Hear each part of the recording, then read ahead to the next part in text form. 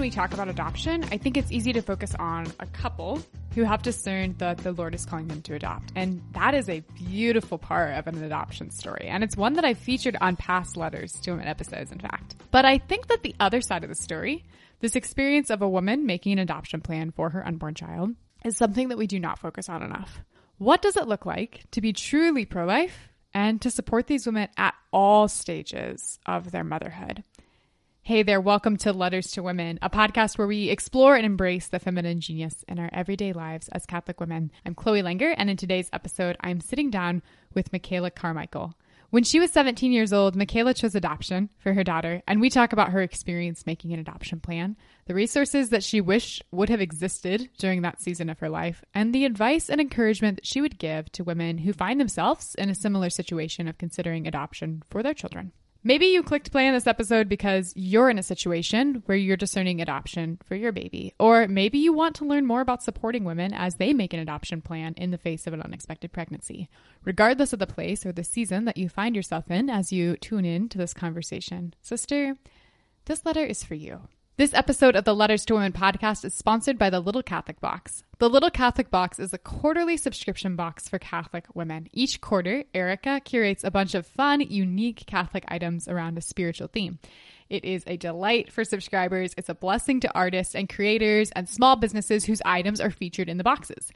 I recently received their third quarter box in the mail, and I loved getting to know new Catholic makers who were featured around this theme of our sense of smell during the liturgy and the reception of the sacraments. So one of my favorite things from the box, which was so much fun to unpack, is a chrism-scented oil that I love diffusing around the house on Sundays. The Little Catholic Box only offers a limited number of subscriptions each quarter, and the sign-up window closes at the end of September. So if you want to try them out, visit thelittlecatholicbox.com/LTW by the end of September, and you will get an exclusive bonus in your box that is only available to Letters to Women listeners. Sign up now for the next box that will ship the first week of November. Now, let's get into this conversation with Michaela. Today, I am welcoming Michaela Carmichael to the Letters to Women podcast. Michaela, welcome to Letters to Women. It is so good to have you on the show.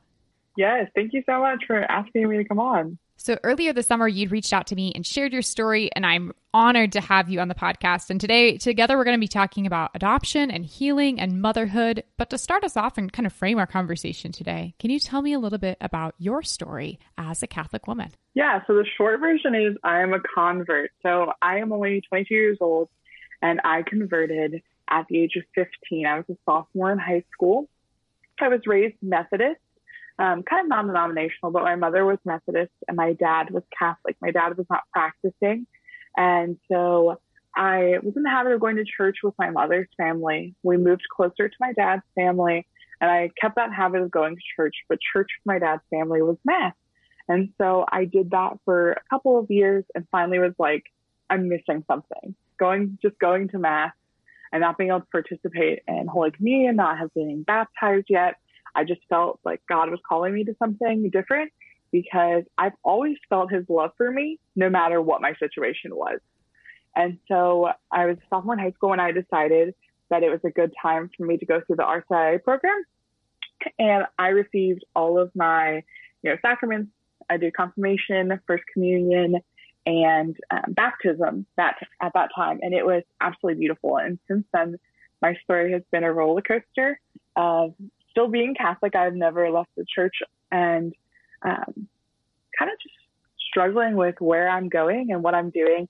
But at this point, as a Catholic woman, I got married in the church last year, and we are foster parents now through an awesome organization here on Guam, and just really enjoying that, extra burst of convert life, because I think converts are a little extra in their Catholicness than cradle Catholics. As the cradle Catholic, I totally agree. You are 100% right. So when you had reached out via email, you were talking to me about your story that includes making a plan for adoption when you found out that you're pregnant in high school. Can you tell me a little bit more about that season of your story? What made you consider and choose adoption for your daughter? And while you were making that plan, did you have anybody supporting you through that process? Yeah, so my adoption story is a little bit different than the average person. I found out I was pregnant really late into my pregnancy. I suffer from some medical complications that make things like that really difficult. And so my adoption plan did not look like this glorious. Like from the beginning, I found out I was pregnant early and made this decision. So I did not decide adoption until the day she was born and even, hours after that. And so I knew that the second I found out that I was pregnant, that abortion was not an option. I knew in the back of my head, I said, I'm a Catholic. I know that I'm really struggling with my faith right now. I know that God still loves me, and I know that I'm going to mass every Sunday, but I'm not connected to mass every Sunday. I'm going because I take my grandma and I love her, but I'm not going because I'm really in this. Obviously I'm struggling with these sins and I'm doing these things. And so, but I knew, like I felt God tell me, like your options are to keep her. And so I said, okay, this is what I'm going to do. This is what God's calling me to. And so I let my dad know and I let my grandma know. She's my best friend. And through that whole process, we went through it and we were like, this is just kind of the cross I'm bearing. And I really struggle with feeling like, how am I going to be able to provide enough? I know that she will be so loved, that the love that I will give her will be the same love that she could receive from anybody. But that physical gift of giving her a place to live and giving myself those things. I was 17 years old. I didn't turn 18 until the March after she was born. And so I was thinking about, my dad was supporting me so much, but what burden was I putting on him? What burden was I putting on my siblings? What burden was I putting on, everyone around me? In addition to the fact that my parents supported me a lot. My grandma, an amazing Catholic woman, supported me a lot. But I was very fearful of what the church was going to think, because where my grandparents went to church, they're Methodist, and my grandpa's a Methodist preacher. And it was common to see younger women, single moms, having babies, younger, older, anywhere in between. But in the Catholic Church, I remember sitting there in my room and I'm thinking, I'm looking at our congregation in my head and I'm saying, I do not see a single mom by herself. And I remember thinking, that's going to be me.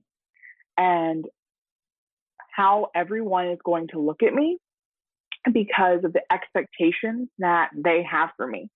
And looking back now, and even 6 months after our adoption was finalized, looking back and thinking, nobody had those expectations but myself. I put ideas in people's heads, and I had this idea for myself of what the church was like, but I never asked anybody. I never gave them the chance to prove to me.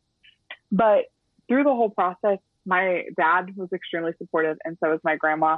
And it wasn't until probably a couple hours after she was born and I was sitting there and I was holding her and I was like, oh my God. And I just remember holding her. My dad had stepped out of the room and I was praying and I was like, girl, what are we going to do? Like, this is a conversation I'm having with an infant. I'm like, girl, what are we going to do? And she just looked at me and she's like, I don't know. You're my mom. You tell me, what are we going to do? And so I'm like, that's a good point. And at that moment, I just felt God tell me. He was like, I got you. I know you feel alone, because while my dad was super supportive and so was my grandma, I was dating my now husband at the time. He is not her biological father. But I remember telling him a couple weeks later and he was so supportive. And, I was like so thankful for him. But in this moment, I'm sitting here. I don't have her dad. I just have mine, my grandma, and nobody else knows. Like, it's just us. And I remember thinking, like, God just telling me, like, I got you. An answer's going to come. We're going to figure this out. And my dad steps back in the room and he tells me, he's like, Michaela, we're really close to these people in our lives. They have really struggled for years to have a child. Why don't we call them? And at first I was like, what are you talking about? Like, I was almost a little bit offended because I was like, she's my baby. Like, I just went through, I had a natural delivery. She was huge. And I'm like, are you kidding me? Do you know what this is like? And you want me just to give them away? And he was like, no, Michaela, like, just think about it. Think about the life that she could have that we could never give her. And my dad was so supportive in the fact that it's not the love that we can't give her. It's the tangibility. That it's not the fact that she wouldn't be so loved with us. Because that's what I wrestled with. I was like, does he think that somebody else could love her more? And he was like, no, it's not that. And it's not that she would know any different, but that you and I would know. Every day you would wrestle with that guilt as a mom that I'm not doing enough, that I'm not going to be good enough for her because I'm this age, or I'm not going to be good enough because how am I going to finish my high school diploma, let alone get a bachelor's degree, and all of these things. And so the short answer is my dad and my grandma. So then you give them a call, and what did the adoption happen there before you guys left the hospital? Was it kind of a more lengthy process? Yes. What did that look like for you? So we give them a call, and they were like, are you sure? Because if that calls you randomly on, a Monday afternoon and tells you this. And so we were like, yeah, I think I am. I think I'm sure. I've wrestled with this a lot. And I oddly, no matter how quickly upset I got at my dad, I still felt like, wow, what if this is the answer? Because I remember, I'm just sitting there thinking, I'm like, they're good people. They're good people. We see them. And I start thinking about all the things that they have. And I'm like, that's amazing. Like that. And I think about, my childhood wasn't ideal. My dad was a single dad. And so I remember thinking, I know that struggle of being raised by one parent. And I know what that's like. And I'm like, they have a beautiful Catholic marriage. They're this happy family. And so we call them and they're like, yeah, we're on our way. And so within an hour, they were at the hospital. And she left with them. Legally, it was not finalized, but she had left with them. And then over the course of about 6 or 7 months, it was because I didn't really go through an agency. It was a much easier process for us. But over that course of time, I met with a lawyer a few times just to discuss the legalities of you're really severing your rights. And to, talk about the idea of a biological father and how the law in our state plays into that and all of those things. And everything, kind of it honestly went really smoothly in our case. And a lot of it was the Lord, because I think he knew that I was in this place of such distress because not only am I 17 years old, and so my hormones already are crazy, I just had a baby. I'm still trying to put on this persona at school that my life is okay. And so I think he was really just like, you can't take much more of this. So we need to make this process as smooth as possible to really encourage you. And so I met with a lawyer a few times and we discussed those legality things. And then the court system part of it, I was never involved in. And I think that was great because I don't really think I could have faced that end of things. So from our end, it went rather smoothly.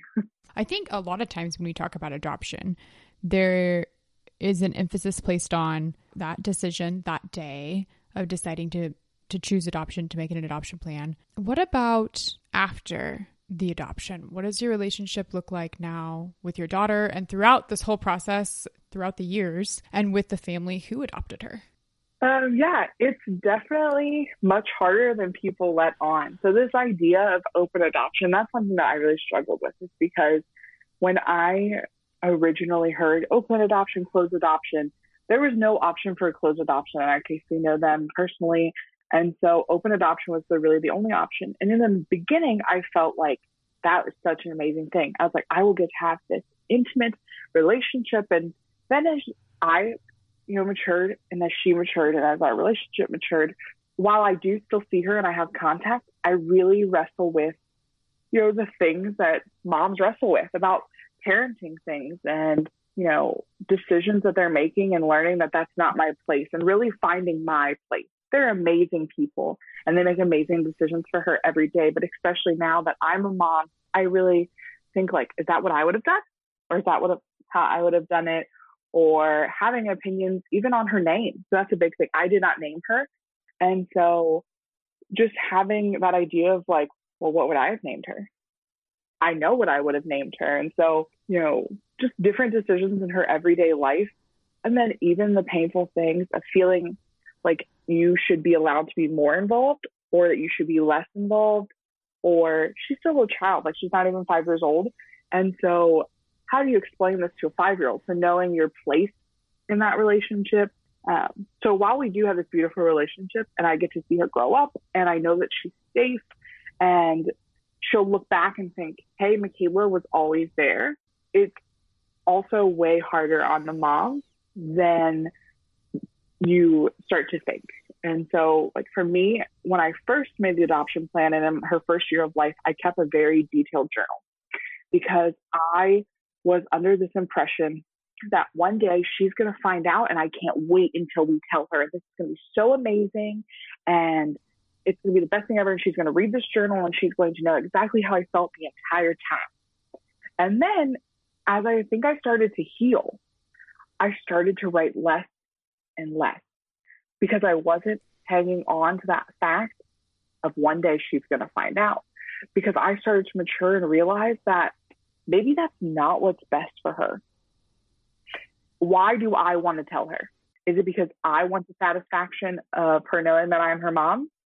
Or because I want her to have answers to her questions? And then I had to face the reality of what if she never has questions? What if because they are such great parents, that's enough for her?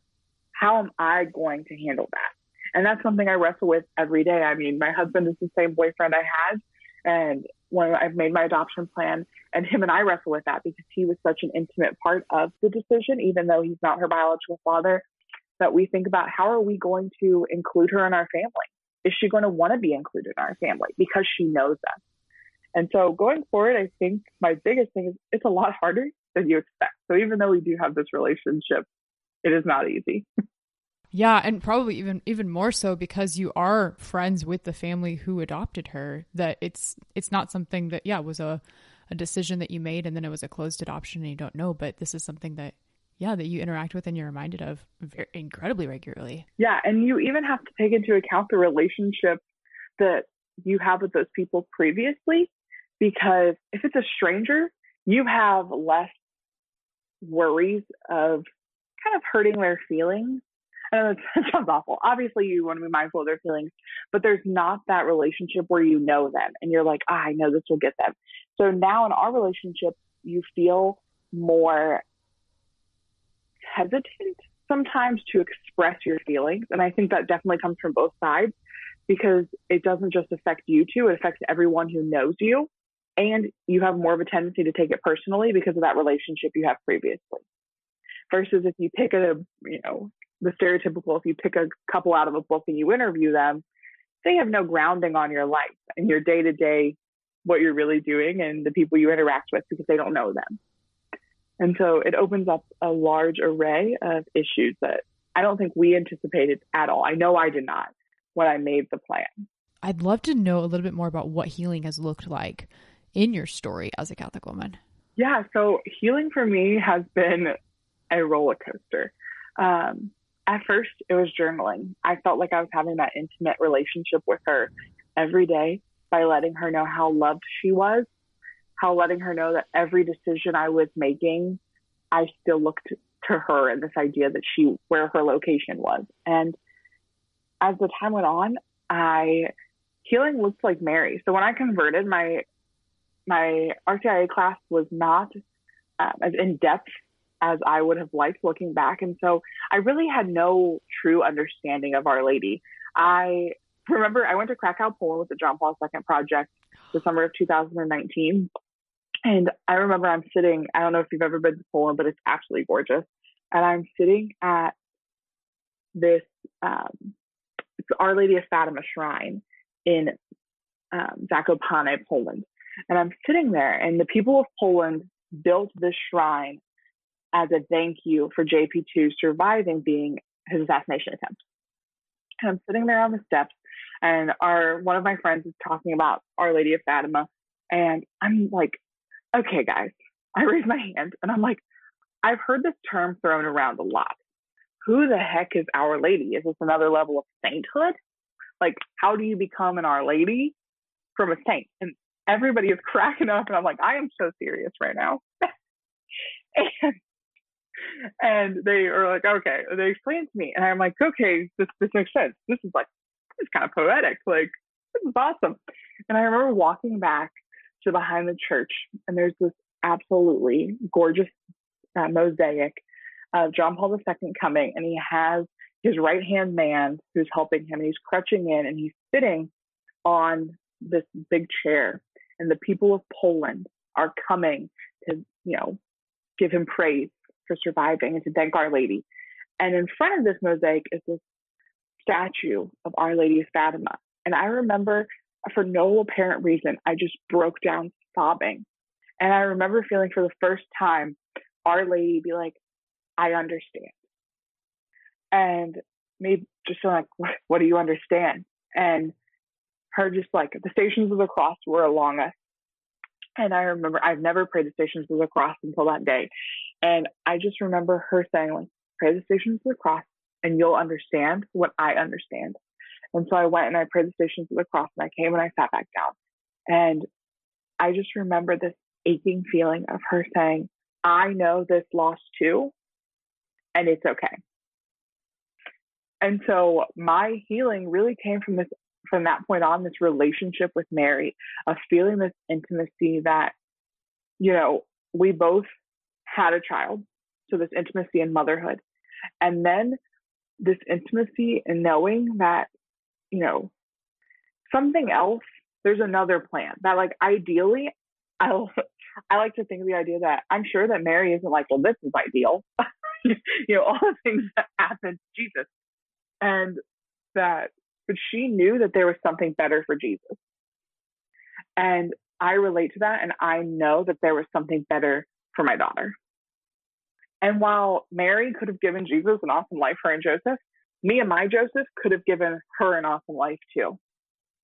And so I sat there and I thought, I was like, Mary really has her arms around me. And then as my trip in Poland went along, we were hiking at the top of this mountain in Zakopane where JP2 used to take all these people.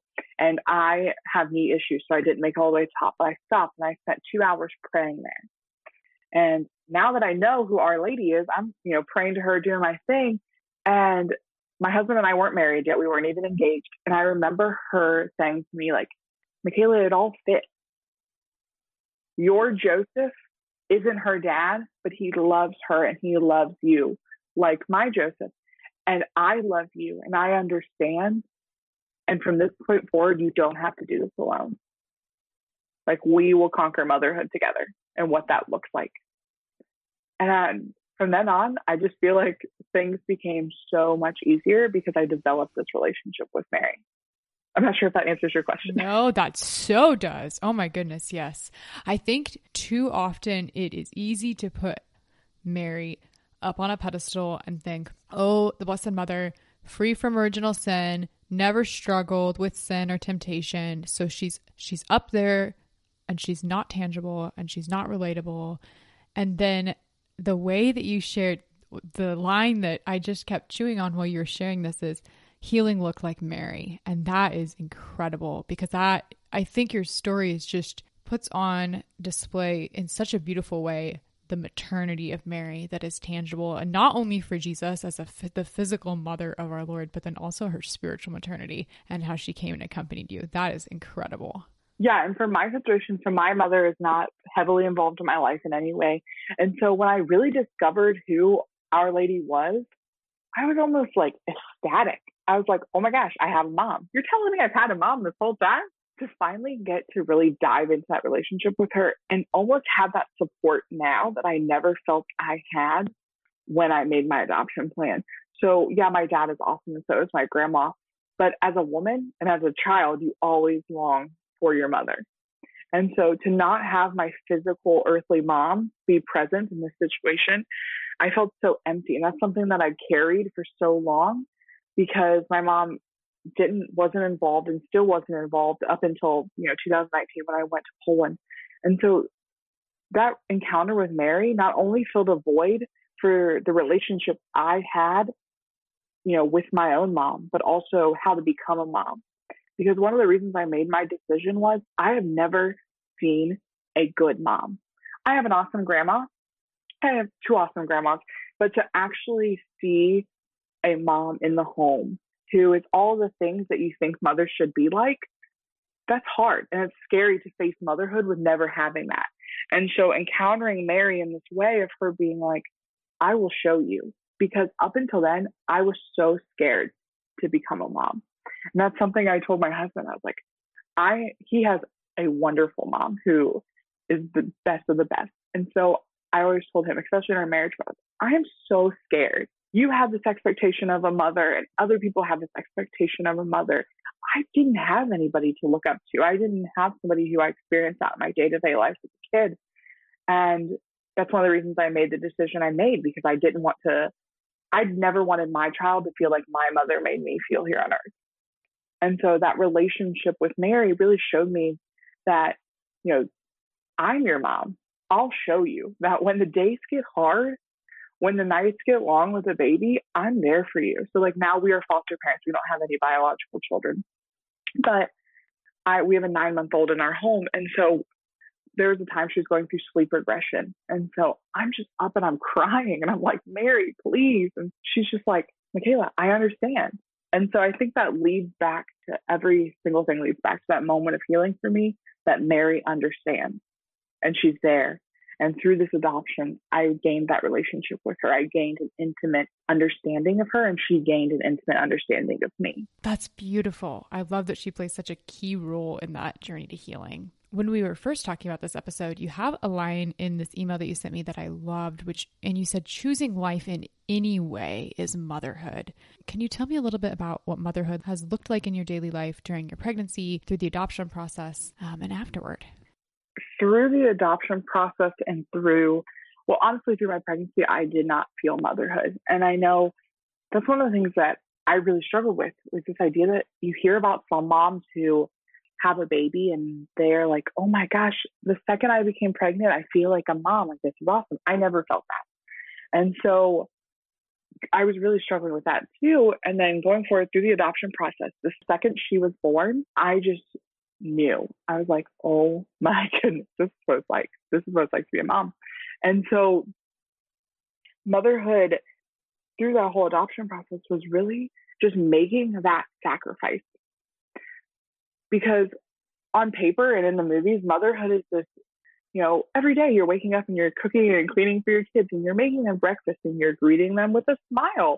And what it really is a whole lot of sacrifice and a whole lot more tears. And so motherhood for me really looks like that sacrifice, that I love you so much that I'm not going to do what makes me happy. I'm going to do what gives you a better life. Do I want to wake up every single day and face the fact that I'm not waking up next to you? No. Right now, I long so much for these long nights and to be woken up every 2 hours or 3 hours. And I long to hold you and I long for physical motherhood. But I'm living that every day and knowing that I'm putting you first. That what's better for you will not always be better for me. And that's the choice I made. And so through that whole adoption process, I really hung on to that sacrifice. And even now, afterwards in my day-to-day life, it changes how I encountered the entire world. I'm also a teacher. And so encountering how I, see my students, how I have this nurturing and this love now that I don't think I ever had. I remember a couple of days ago, I'm FaceTiming my grandma because we live on Guam, and our foster child pukes all in my hair, for the baby thing. And I say to my grandma, I'm like, I'm really glad that I did what I did for my daughter, because at 17, I could have never been as chill as I am right now about this. I would have been so upset. And now I'm like, this is my life. I needed to shower anyway. And I just move on. And so motherhood is also patience. At 17, you're selfish. You don't have patience. You don't have anything. And so the second I became a mom, my selfishness went out the window because I couldn't be. And my patience were still working. And so as this process has gone on, I'm still working on my patience, but I am able to encounter things so differently because I look at them through this lens of motherhood. I look at these children that I encounter because Guam has a very impoverished population and they have over 500 foster children on the island. And so I look at these children and I think, I can provide you with this motherhood while you're in my classroom. I can provide the children in our home with this motherhood because I was given this capacity to love by having my daughter. and this capacity to sacrifice. We live on a beautiful island. We could be doing other things with our time than raising children. And so, especially as young married people. And so motherhood has looked like giving myself up to God's plan, giving myself up to Him for these opportunities. Because we talked about foster care, and then because it's always been on my heart since having my daughter that I wanted to be part of making life more tangible for a mom. That Guam is all Catholic. And so I think it's very hard to choose life because you're so scared of what might happen. And that was one of the things that scared me. I thought to myself, if I don't pick a family or I don't take her home, she's going to foster care. And you hear these horrible things about foster care. And I'm like, I never want that for my child. And so afterwards, I looked back and I'm like, I don't want that for other women. Like, this is what I can do now to support women, is share that motherhood I have. That there are some women who being a mom is not for them right now. They're not in that place. But I can share this motherhood that I got from having my daughter and that experience of going through adoption with them and provide a loving, safe home for their children in my classroom or in my home. If someone is listening, maybe they pressed play on this episode because they find themselves in a similar situation that you did when you were 17 and maybe they're considering adoption, what pieces of advice or encouragement would you give to her? It's double the love. That by allowing your child to be adopted, you are giving them the opportunity to feel your love as a mother and somebody else's. You are never, it's never that you couldn't love that child. It's that you love that child enough to give them more. And because I think it's this common misconception that if you place your baby for adoption, you don't love them. You don't want to be a mom. No, I love them so much that I want to live out my motherhood in sacrifice and in a different way than yours. And that in itself is hard. And so that's another thing. I will never tell anyone that it's going to be easy, ever. But motherhood's hard. Waking up with an infant is hard. And so you're just choosing a different kind of hard. But the benefits outweigh the cost, in my opinion, every day. Because I see how loved she is, how beautiful she is, how smart she is, and how happy she is. And then how happy I am. So that's the other thing, is motherhood is taking care of yourself. I could never do the things that I do now, or even if I could have, it wouldn't have been as easy. So in the time since her placement, I've graduated high school. I've gotten married. I've gotten a bachelor's degree. I've gotten a job. I've started, master's program. All of those things would have been so much harder to do with a child. So not only am I giving her more opportunity, I'm giving myself opportunities to be somebody that when she looks back, if she ever finds out that I'm her mom, that she can say, I'm proud of her. That's a woman who made the sacrifice for me, who loves me, and who never let that sacrifice stop, that pain from that sacrifice, stop her from being the best woman for Christ that she could be. She experienced the world, and she is still my mom. How can we, as Catholic women, support women who choose life in these types of pregnancy situations? Or maybe another way to phrase this is, what resources do you wish that you would have had when you were navigating that decision when you were 17? Yeah, first and foremost, just somebody to talk about it. If you are a woman who has gone through this, somebody that has gone through this, because one of the reasons I reached out is because I felt like when I was researching, everything was like this secular idea of adoption or this Protestant idea of adoption, and that's wonderful. But sometimes as Catholics, and I've seen this a lot as a convert, we can be a little judgmental without meaning to be. And so we really can look at people and be like, well, that is a sin, especially in the younger, like just us high school kids, because you're not looking at it through the lens of a sin. You're looking at it through, I cannot believe she would do that. And so just that openness, willing to talk about it in love. When I listened to the one podcast about, baby showers for women in need, and I thought, if a program like that was at my church, I wouldn't have sat there and thought about all the people in the pews eyeing me down and not respecting my choice. I would have known that there would have been somebody there to greet me and love me and be excited, because that's the other thing. Be excited for them. Pregnancy is pregnancy and life is life. And that is so gorgeous that it doesn't matter what the circumstances were beforehand. I'm bringing a new follower to the Catholic Church into the world. I'm bringing a beautiful baby. And so for that, my sin of premarital sex and being young and doing these things to overshadow the fact that my child is going to be a gorgeous saint one day is hard. And that's what we can do as Catholic women, is we can reach out to that mom. We can celebrate her. We can say congratulations, and not in a way that's like, oh, this is my obligation to tell you congratulations because that's what you tell pregnant women, but to genuinely mean, I'm so excited for you and I cannot wait. Because, part of being pregnant is that excitement.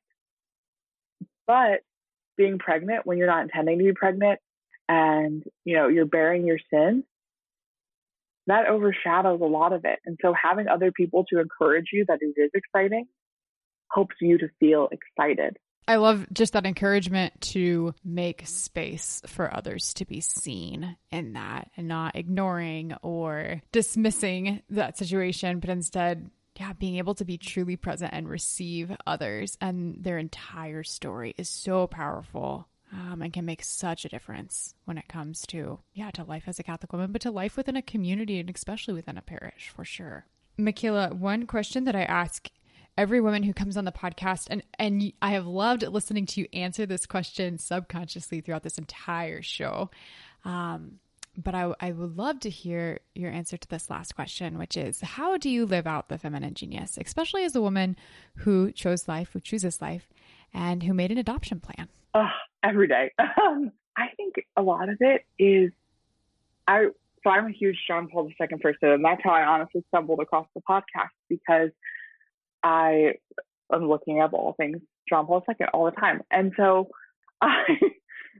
my biggest thing is this idea that as a woman, I was able to do this because I'm a woman, that I'm able to bear this every single day, and that honor and that joy that, for in my situation, and some women's situations are different, there was no male counterpart to the situation.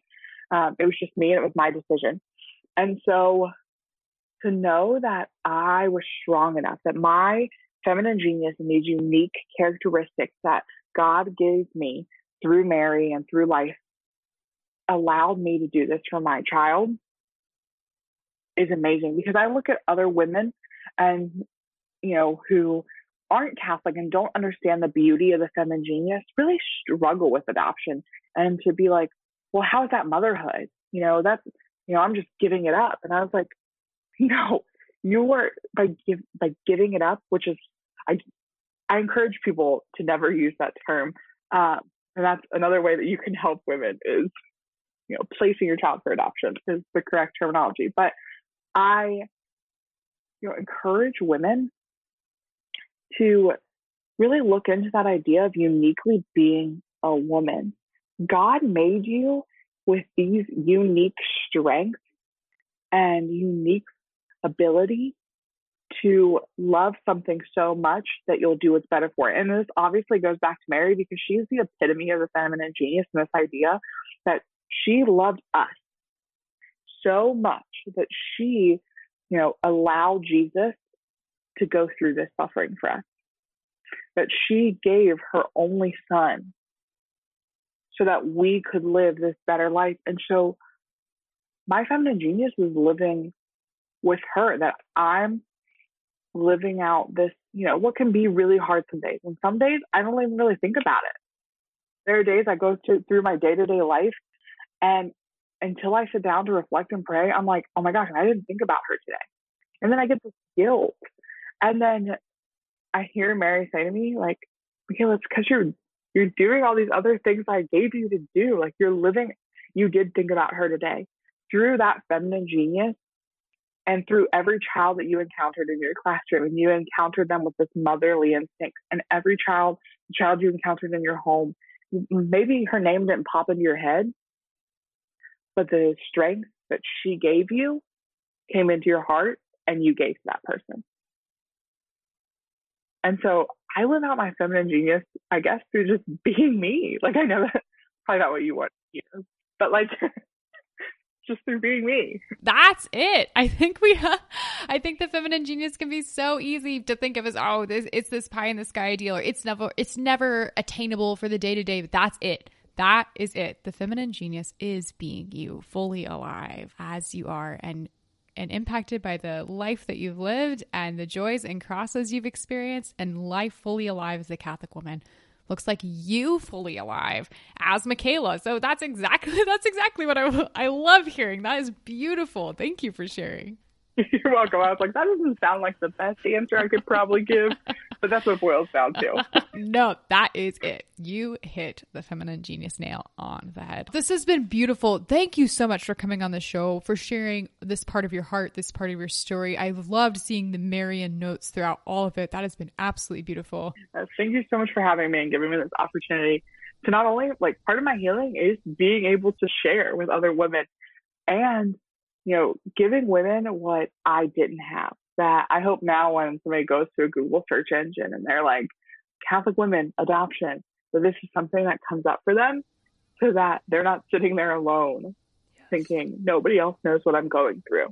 Thanks for listening to this week's episode of Letters to Women. Check out the show notes from my conversation with Michaela over at letterstowomenpodcast.com, or just scroll down to browse through links to check out resources that we mentioned in the show, as well as a link to the little Catholic box so you can get an exclusive bonus available only to Letters to Women listeners in your box. Remember, that box will ship the first week of November, so sign up by the end of September. Hit subscribe wherever you listen to podcasts so you don't miss a single new episode. And if you're an Apple user, it would be so appreciated if you left Letters to Women a quick review. Let me know how I'm doing and tell other Catholic women what you like about the show. I love reading through reviews and getting to know you better as a listener, and learning how to shape the show in the future based on your thoughts and your feedback.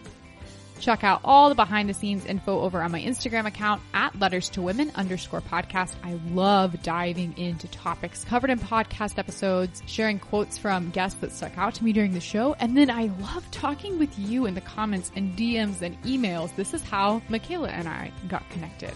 So I would love to connect with you as well. That is all I have for today's episode. So until next time, be not afraid.